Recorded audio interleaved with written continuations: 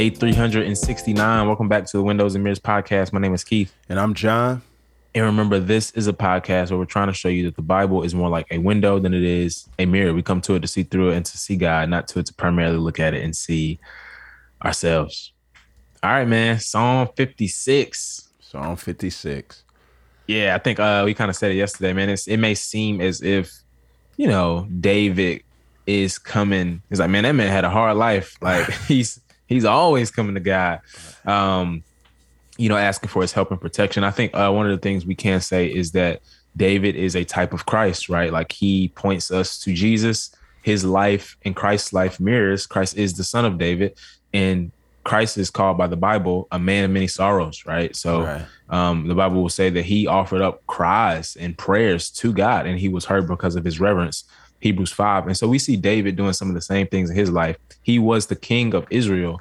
But as I heard you say before, John, he was supposed to be ruling, but he spent a lot of his life running. Right. Yeah. He was on the run. So I love here, man. Like, I love that he acknowledges his fear here, right? This is King David, right? This is beastly military, fighter and the king of Israel. And he's like, when I'm afraid, I will trust in you, right? In God, whose word I praise, in God I trust, I will not be afraid. What can mere mortals do to me? Faith is not trusting God in the absence of fear, but trusting him in spite of the presence of fear, right? Yeah. It attests deeply to our faith when we acknowledge that we're scared, right? Like God, we're scared. But in the midst of that, being scared, in the midst of circumstances being, unfortunate, we still say, man, we're going to trust in you, Lord. Yeah. Verses 1 and 2. It's fun. He's describing his situation by his senses, right? So verses 1 and 2 is, all right, God, I need you to help me. And he's like, yo, people are trampling me. They fight and oppress me all day long. They trample me. They fight against me. And so he's calling on God to help him, right? His situation is a dire one. Yeah. But the summary that he gives in verses 3 and 4 is, but I'm going to put my trust in you. Mm-hmm. And when I really step back and think about it, there's nothing that they can do to me, right?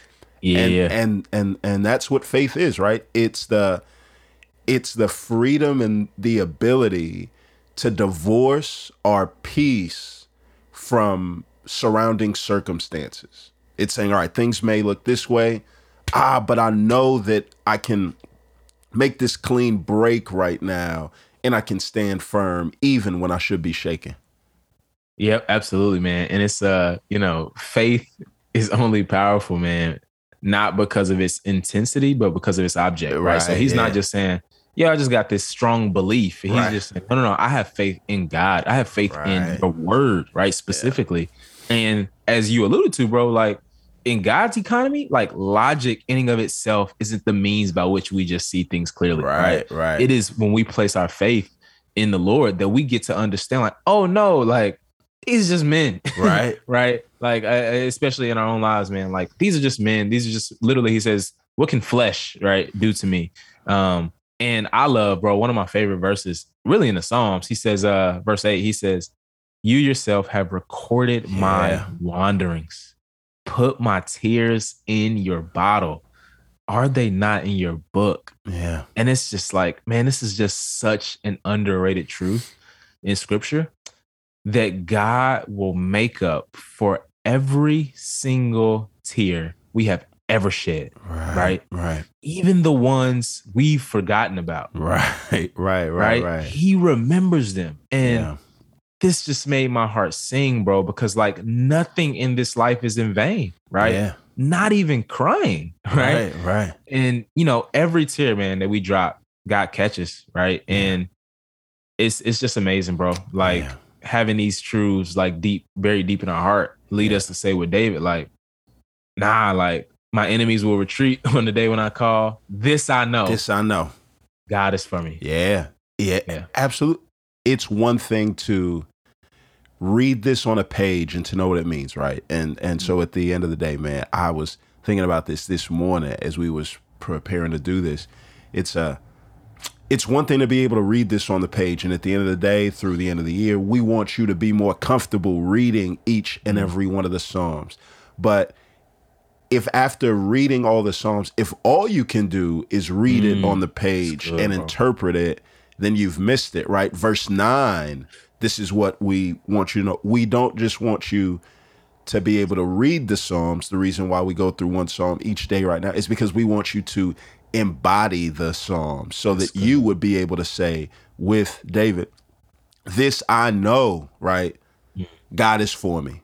And so it's like, I may not know, right, any and everything else. I may not know exactly how the Trinity fits together. I may not know if it was 6 literal days in creation or not, right? I may not know all of these other deep things, right? I may not know how things are going to work out for me, but this I do know.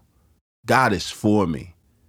And if I know that, then he's saying, I'm good. I'm not concerned, right? Like Christopher Wallace said, right? The great Brooklyn poet.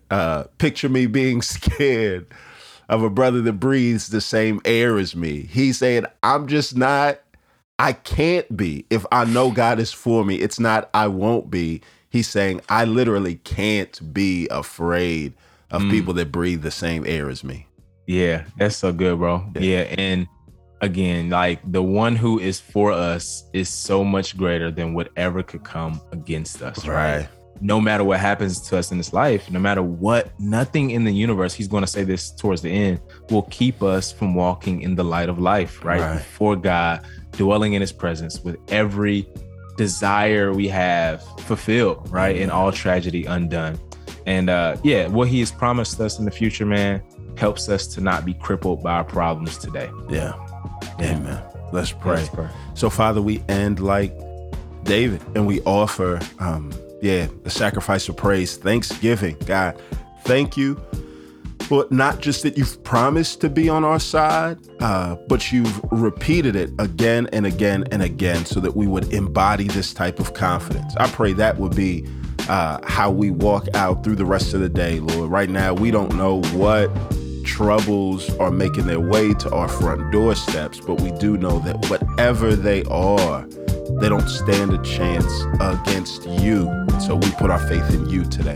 It's in Jesus' name we pray. Amen.